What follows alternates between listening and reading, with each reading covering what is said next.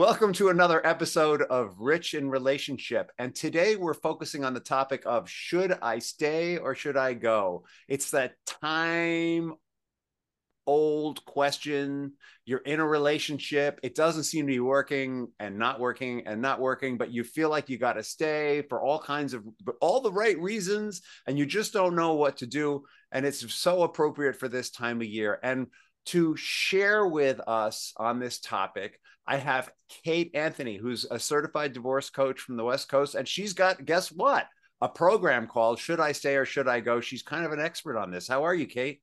I'm great, Rich. So good to be here with you. Thanks so much for having me. It's great to have you. Thank you for coming. Thanks. Thank Yeah. you. And so the question I ask everyone on the front end, because we all like a good story, is how did your heart lead you into this work? This really, really fun, joyful work of working with people in divorce and other relationship situations. I know it's so much fun. I mean, I love it. I love it. It is my passion in life. And I really got into it the way that most of us get into things like this, which is that I went through a divorce myself, almost 14 years ago. But for the 2 to 3 years before that, there was a lot of should I stay or should I go? Should I stay or should I go? And I was really looking for a burning bush. I was looking for someone to give me a definitive answer, right? Is this worth it? I always felt there was something else. There was something else that we could do or try, or I could do or try that would just the crest of the hill was just over there. And we could just hit it, right? Or was just this kind of just the way it is? Was our relationship simply unworkable? And it took me so many years to get to the point of clarity that really our relationship was, as married people, was unworkable. And I just didn't want people to have to go through that much agony. I felt like, I was looking for this burning bush, right? But I think that ultimately, and what I do now is I help people with a bit of a system for answering the question. When I was going through this, there was no Instagram. Coaching was barely a thing. There weren't people out there doing this, and there was certainly not this, availability of access to people, helping you find the answers. And so I created that. Now that we're in this digital age where there was no podcasting, there was none of that stuff. So that's kind of what led me here. I just didn't want other women to go through what I went through. And additionally, what I didn't know was that my relationship was actually emotionally abusive. I was trying to bend myself into pretzels in order to fit what I was kept being told was the shape that I should be to make things fine. And I didn't know that was actually a tool of abusers, right? That the target is always shifting. And so the other thing that my heart has led me to is becoming a domestic violence victims advocate and helping women really identify abuse, especially emotional abuse and coercive control, because it's so insidious and so confusing in their relationships, so that they can actually understand what's happening. Yeah, makes perfect sense. I was thinking about my own divorce while you were talking about, you're saying, yeah, there was no podcast and this and that. I was like, yeah, there wasn't. Right. Now you mention it, that I think when I first started struggling in my marriage, there was what there was AOL. So right. A lot of you people may have never heard of AOL, but there was a single AOL. There's still people who have AOL email addresses, so I know it's still out there.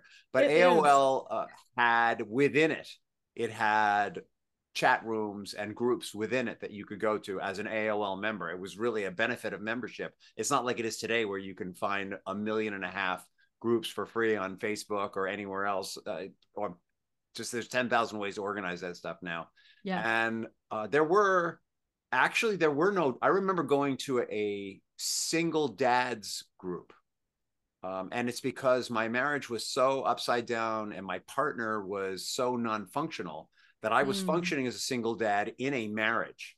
And I thought, I'm just going to do this. I'm going to carry this load. And then I was thinking, about, you were saying you're always looking for the next thing, and then it'll work. And so then it'll get better. I'll take it, my kids, the pressure will be off my kids, and we'll have time to work on our marriage. And I've got in that single dads group, and I got everything crack-a-lacking. They introduced me to some amazing business tools. These guys, they were all like retired IBM execs who were taking these business tools and applying them to their lives. So streamlined my whole business while I was doing it. And guess what? Like, changed everything except the dynamic in our marriage. And then I went looking for the next thing. So even what I'm thinking is, even with all these resources, I'm sure that people are on the same kind of twisted mission that I was on. Maybe I'm going to find out what it's like to get divorced, but maybe what they're really trying to do, there's got to be some way to make this thing work, because I'm not going to do to my kids what my parents did to me. It took me a while to figure out that my parents didn't do anything to me, actually.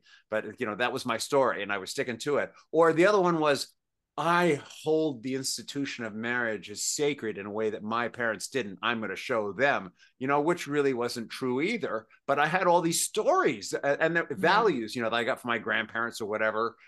In the end, I had to move through all that stuff to get to the place where I knew whether I was going to stay or whether I was going to go. And then the last piece is, I remember at 5 years, I said, we're getting divorced.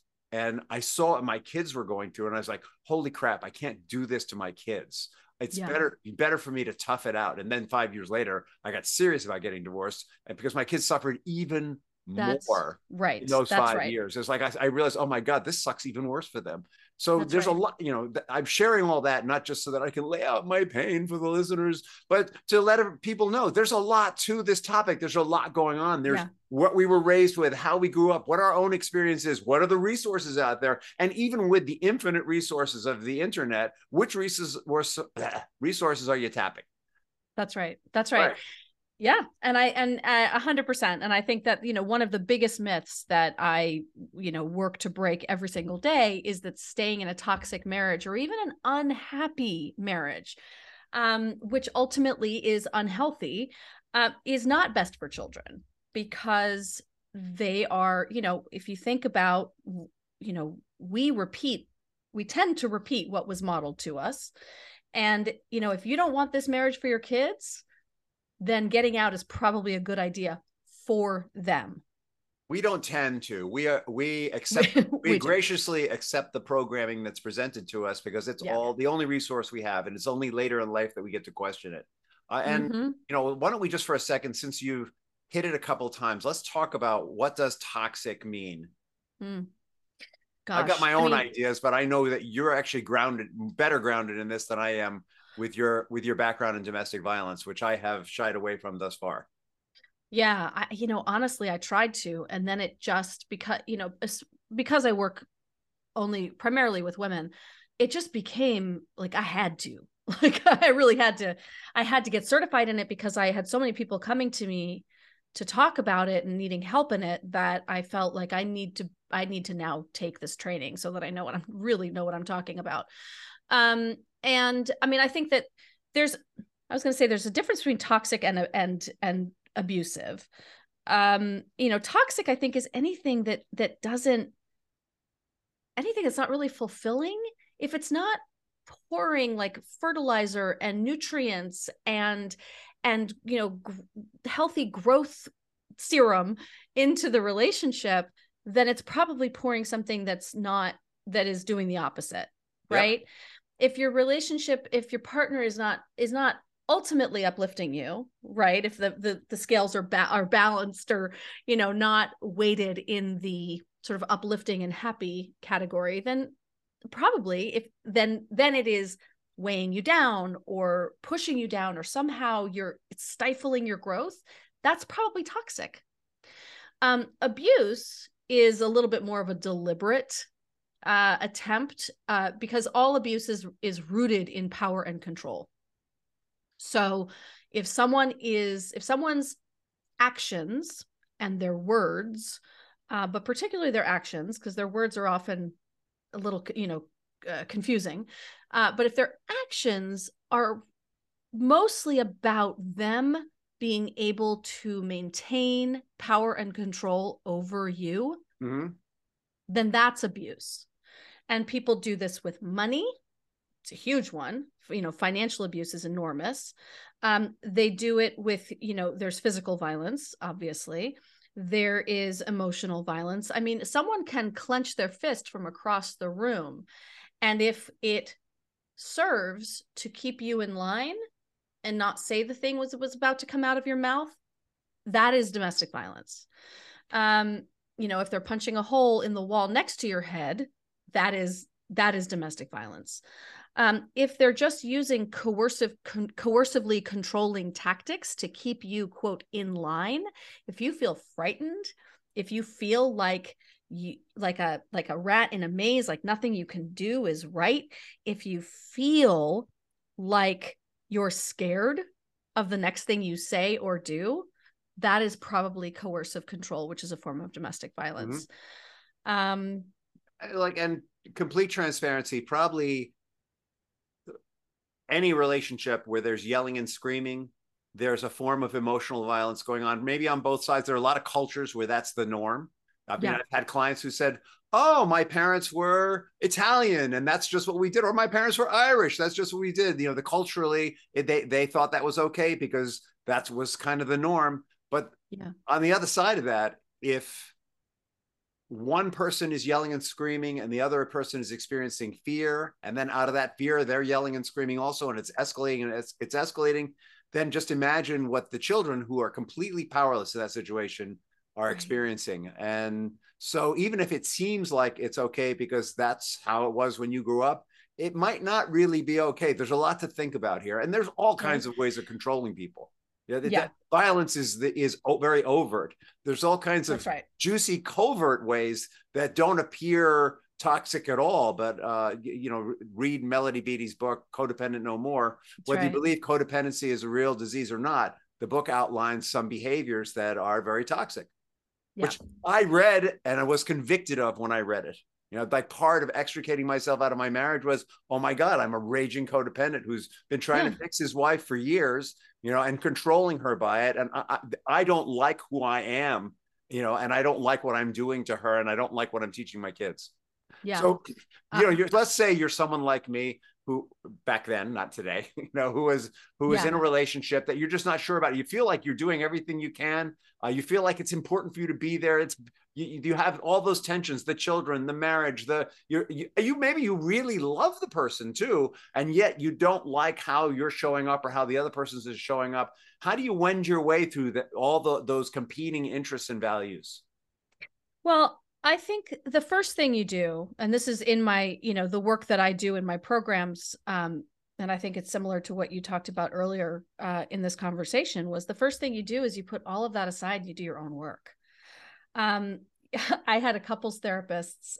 It was a couple that ran our couples therapy group, and they said individual therapy is the death knell for marriages. And what I learned later is that what individual therapy did for, like, they asserted that if you go to individual therapy, you'll definitely get divorced. And, you know, what I learned later was bad. Well, right. Like, why is that? Let's get underneath that. Maybe it's because I'm getting some clarity about myself and I'm building my self-esteem, and I'm learning about myself in ways that are empowering me to now make better choices for myself. That would be the goal of therapy, right? Of individual therapy.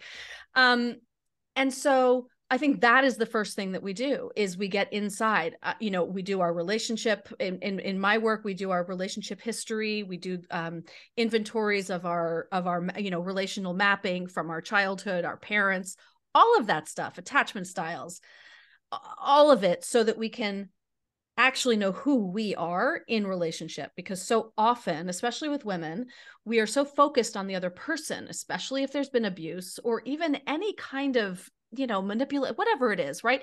We're so focused on the other that we have to take our focus off of them and put it on ourselves and look at our own, how we show up in relationships, and heal those parts of ourselves, or at least work on them, expose them, you know, lift up the hood and see how the thing functions. And And then you can start to have a little bit more objectivity, actually, right? When you get to know yourself better, you have a lot more clarity with which to look at all the relationships in your life. I love that. I love the relationship mapping. We have a process we do with couples here where they do a 3-generation genealogram, but it's a behavioral. And they start to see that the things they learned about how to interact with their partner, they learned from like their great grandfather Harold, and the things that they learned about never getting divorced, they learned from their great grandmother Edna, and then you can see how the attitude is passed down from generation to generation. It may not even be genetic; it just might be learned, or it might be genetic. But it's interesting how the behaviors they go right down the line. And I love your emphasis on when we do the personal work. We start to expose that and turn that up. And that's the opportunity to break, I'm going to sound religious for a second, to break that generational curse, Yeah, sure. Yeah. And it really is a curse when you think about it. I mean, if there's a behavior that's been gone from generation to generation that makes your partner or your kids feel crappy, it's a curse. It's bad. It is. Yeah. Well, if it makes you feel crappy. Right. And so much of it, this has become sort of like, I think this could have been another word for 2022, but, so much of it is rooted in trauma. Yeah. And that trauma does get passed on genetically, but it also gets passed down behaviorally. So we do have to look at all of that. Actually, there was this great study done with mice where they burned, I'm probably screwing this up. I should probably look up the study, but it goes something like this. They burn like an incense, a particular sandalwood incense, and then they would give them electric shocks on the pad they're standing on, right? And well, we do great things to mice, right? But it's even worse. It's even worse with people, though. I mean, go to Ukraine. So they did that. They did that a bunch until all they had to do was burn the incense, and the mice would freak out, right? So they didn't need the shock, and it was like, holy crap, the shock's coming. Then they didn't do anything for 2 generations. The third generation, they burnt the incense, and all the mice start freaking out. Oh my God. Because they've made a connection between the trauma of the electric shock and that smell. So trauma isn't just something we experience. It is something that's passed on, or at least with mice. We're probably not that different. All right, no, so we're not, for sure. We're doing the personal work, and we're asking ourselves, should I stay or should I go? So we do the personal work, and then in my work, I move into a little bit more of the cultural stuff, and I do a lot around toxic masculinity and male entitlement. And don't get me started. Toxic masculinity is a very political term right now, but I know. I think it needs a rebrand. It needs a rebrand. I don't like the word. Is that toxic femininity is defined as women turning on themselves, and toxic masculinity is about how men behave towards women. So it's all about men being bad. But it's actually not, right? It's actually about. It is about. I'm just talking about turning on themselves. I know Instagram. Exactly. This is why I feel like it needs a rebrand, right? I think that, it does not mean that men are toxic. It means that we live in a culture that does not allow men to express their emotions in a free way, and doesn't, most of the reason I work with women is that a lot of men don't want to do this work. It's hard to bring men into this work, and I'm, God love you if you are like, this is what we need. Really, I work mostly with couples, and it's usually the women who take the lead. Right. Occasionally you get a man who does. And in the world of divorce, I do get male referrals, but it is mostly women who lead. When it comes to emotional work, it is mostly women who lead. And I think there are a lot of reasons for that. But I think the primary one is that in our culture, men are dissuaded from having all of their feelings. That's right. Men should only have feelings that make them feel powerful. That's right. And as a result, they're cut off from their ability to really have full and complete empathy. As a reformed toxic male, let me tell you that it's about this. It's not okay to feel fearful, hurt or sad. And when we cut ourselves off from feel for hurt or sad, we can't fully connect to other people. You know, and then it festers, and it explodes in rage, or right, because those are the hard feelings that cover the soft feelings. They feel powerful. That's right. Because they have to take back their power. So I do a lot of uncovering of that, because I think there's a lot of it that women don't quite get or understand. And a lot of so this is sort of the more intellectual piece of my work and my program, sort of giving them like, what is abuse, right? What is a trauma bond? How does, does he know he's abusive? How does like alcoholism, addiction, infidelity, mental illness, how do these things impact relationships? And what is your role and your part in that? Should I go to therapists? Should I go to therapy? Should we go to couples therapy? Should I go to therapy with someone who's abusing me? Right. So just answering all the questions that really are coming out constantly. And then I move into the healing, right? More of the healing stuff, like emotional regulation and grounding and codependency work. I think one of the best books, I don't know if you've read this one, but I think the best book on codependency is by a woman named Pia Mellody, called Facing Codependence. And it's all about how codependence springs forth from childhood trauma and the ways it does that, and how it manifests in it's sort of, she has a codependency tree where the roots of the tree are childhood trauma and abuse, and the trunk of the tree is the codependence. And then the rest of the tree, the branches and the leaves, are all sorts of our addictions, psychological disorders, mental health disorders, all sorts of, right. And it's fascinating. Yeah. And I think, as long as the name Melody is in there somewhere, I'm in. So yeah, I know. Isn't that funny? It is a little strange. Isn't that funny? Yeah. Well, what's interesting is, like, out in the media, they're questioning whether codependency is really a thing. Right. It's just a pattern that we slapped a name on. But I'm going to also tell you, as someone who worked in addictions for years with families and addicts and alcoholics, those folks know that codependency is a thing. In fact, most of the addicts and alcoholics recognize that their precipitating behavior was codependency, and then they moved on. That's the tree, right? That's the tree. That's they moved on to bigger and better things. That's right. Here's the tree. I don't know if you can see this, yes, but yes. And absolutely it's a thing. And I think we have to better understand it. And look, I also think it is a function of the patriarchy. I think women tend to be far more codependent, because that's what we're nurtured and taught, and sort of indoctrinated to be, these caretakers and nurturers, and he'll be okay if you just, and, controlling all the, being the emotional regulators of the family, all of this stuff, which is sort of codependent behavior. But true codependence really comes out of trauma. Yeah, it really does. Makes perfect sense. I mean, if you, when you think about it, if you have some kind of traumatic experience, if you have not handled the emotion from the trauma, right, like as in let it go, if the emotion is so intense that you don't want to revisit it, then all of your unconscious programming is going to be about ways that you can avoid re-experiencing that. And the only way to avoid re-experiencing that is to feel like you're in control of your immediate environment and the people in it. So it makes perfect sense to me. Yeah, or the alternative would be to find a way to actually release the trauma and the emotion. There are a number of techniques out there, but that's not what this episode's about. Right. So, that's right. Exactly. So these folks are in here, they're doing the deep exploration. And I'm curious, how often what percentage of people are I should stay, and what percentage of people are I should go?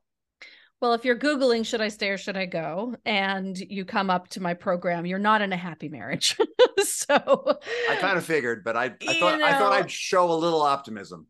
Right. I mean, listen, I do have clients who have been able to turn their marriages around through our work, because they're able to bring this stuff to their spouse. And if they have a spouse who is committed to the relationship and to uncovering, I mean, I have a client right now who's in my group program, who, brought all this to her husband finally. And she's like, here's what I'm learning. And he turned around and he shared childhood trauma with her and their couples therapist that she had never heard about. in 32 years of marriage. Mm-hmm. He had never shared this very extreme childhood trauma. And he was finally willing to admit to it, to talk about it, and to admit that this was the source of his rage and his outbursts, right? And this is what toxic masculinity is, right? It's not that he has done nothing wrong other than not be given a platform to or a place to process this really extreme trauma. So toxic masculinity doesn't necessarily mean you can't smoke cigars and drink scotch and cheer for sports teams and be kind of a butch dude. No, that's right. Well, but there's some confusion out there in the media about that. There's a lot of confusion about it. There's this book a client of mine turned me on to called No More Mr. Nice Guy, which is all about the men responding to toxic masculinity by being really nice and really accommodating, you know. And I think this debate about what is masculinity that's out there has a lot to do with the fact that there is a lot of freaking toxic masculinity out there, but that doesn't mean you can't be male in some of the traditional ways that we consider male, and there's confusion around it. Yeah, there is, and look, it's confusing. It is confusing when we've lived for generations with this messaging to try and unravel what is masculine, what is feminine, what, emotions. Oh, so I have to be more lean into my feminine and have more of my emotions. Well, emotions are not masculine or feminine. We all have them, right? This doesn't mean, this does not take away your masculinity in any way, shape, or form. I am done with, we all have a feminine and a masculine side, especially now in the age of 26 to 46 genders. All right. I think the way to I think the way to think about this is we all have a part of ourselves that's very goal driven and that's very relational, right? Let's just throw the words masculine and feminine off it, because what happens is for guys, they go, oh, I have a feminine side. Don't want to talk to that. Nope. Right. That's right. Because I'm a guy. Because I'm a guy, right? And yes, you're right. And maybe there's some cultural homophobia seeping in there or something like that. But if you think about it as the attributes of those two sides, then the whole thing changes. As a man, I can be more relational, right? I can think more about what people around me are feeling and what happens in the ecology when I take an action. But we should do 6 more shows together, Kate. Today we're on Should I Stay or Should I Go? Yeah. So I think that's really cool that opened that up for your client's husband to unearth and release some of that trauma, so he's not locked into that pattern. That is amazing work that you're doing. Thank you. I mean, I feel like it. And I have to say that, look, when women become empowered and they leave toxic relationships, I am in the stands rah-rahing, but even more when they take the work and they bring it to men who are then willing to also pick up the baton and then run with it in their own lives, that's actually better. Right? That's better, because that's how we actually change the systems and the culture. And I don't want there to be this much divorce in the world.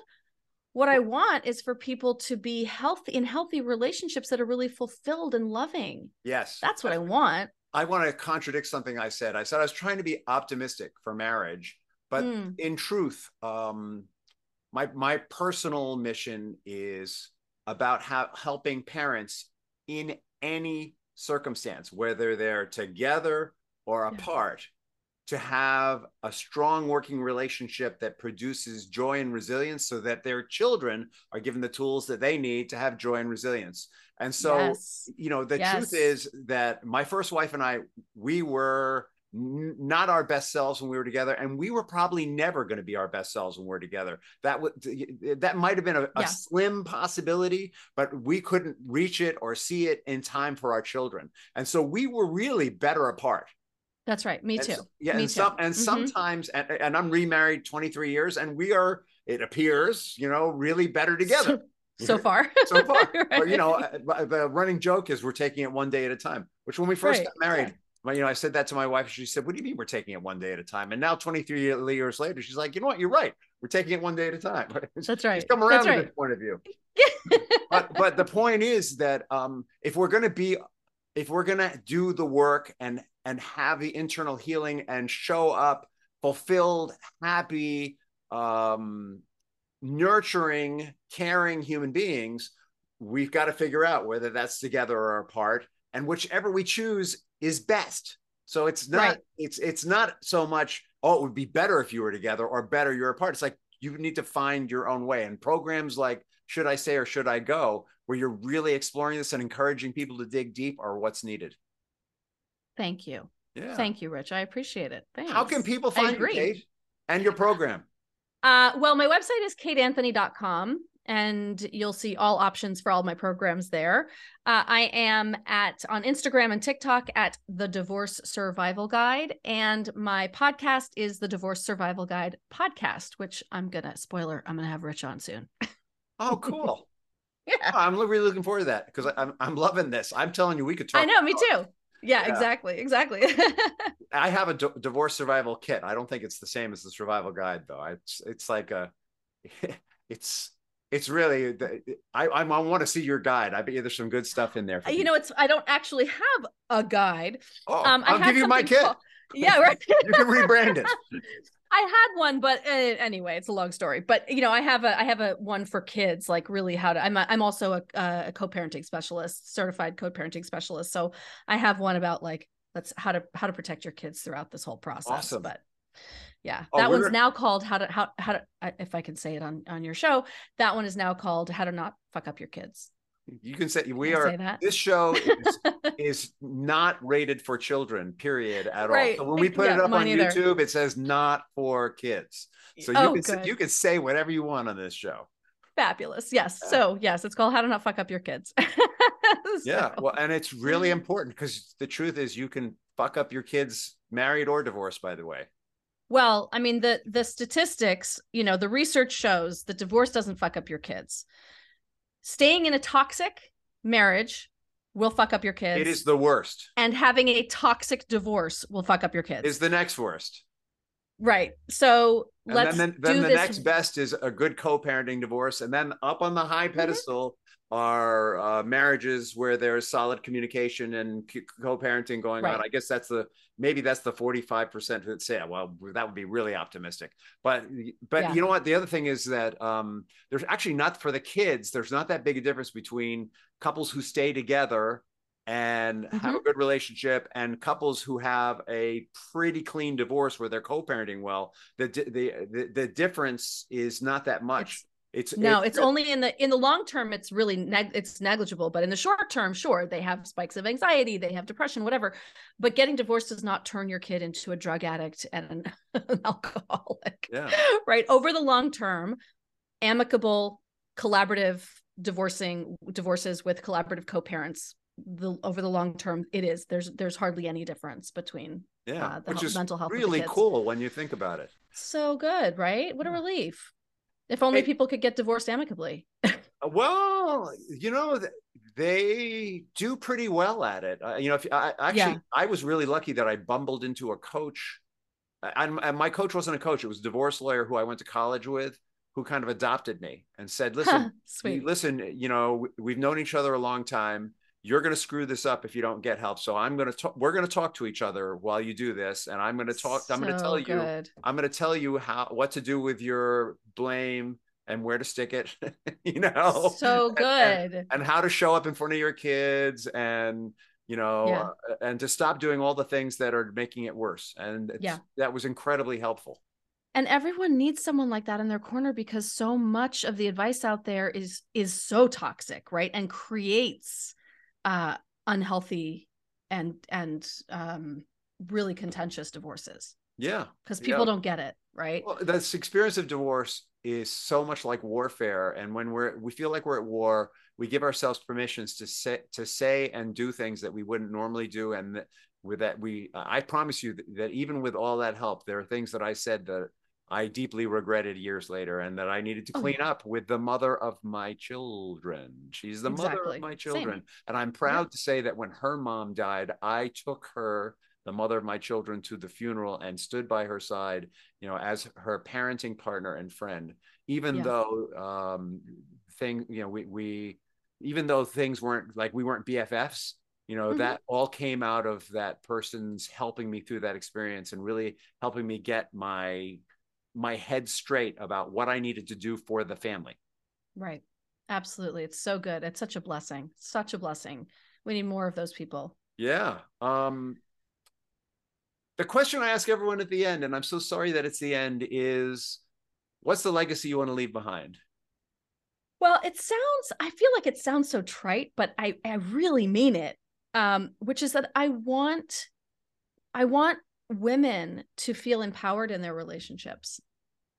And empowered is such a buzzword and overused, but I really mean it, I think, in the most organic sense of the word, that to feel our personal power and to bring that into relationships and to know that we have choice, we have agency, and we have personal power, right? That doesn't mean power over, right? But internally over our own lives. And I think the more we can do that, the more we shift, the more women show up that way in relationships, the more we're going to start to shift the toxicity in relationships, the patriarchal oppression and structures that we all, the systemic stuff that we all live with. That's what I want. I love it. And if I can contribute to that in any way, shape, or form, I'm thrilled. I love the way you articulated some of what empowered means. Also, you're right. It is a very, the words I hear the most, and I love these words, don't get me wrong, by the way, are empowered and authentic. Yeah. I want everyone to be all empowered and authentic, but sometimes. What does that mean? Right. Right. We say that so much. And there's a lot of the toxic positivity movement that uses those words. So I think we do have to dig a little bit more deeply into what those actually mean. I think at the heart of empowered for me, and you, like, since we're just we're defining labels for each other, is probably the realization that we are causal, or that we can be causal, maybe is a better way to put it. That's right. If we so choose. We don't have to be in reaction all the time. We can be proactive. That's right. I love that. Not that there isn't resistance, not that there aren't structures and beliefs and stuff like that we might end up pushing against. But when we get a clear idea of where we want to go, and we get that we can take ourselves there, whether we're men or women or whatever, that's a form of, I know where I want to go and I can see how to get there. That's a form of empowerment. Yeah.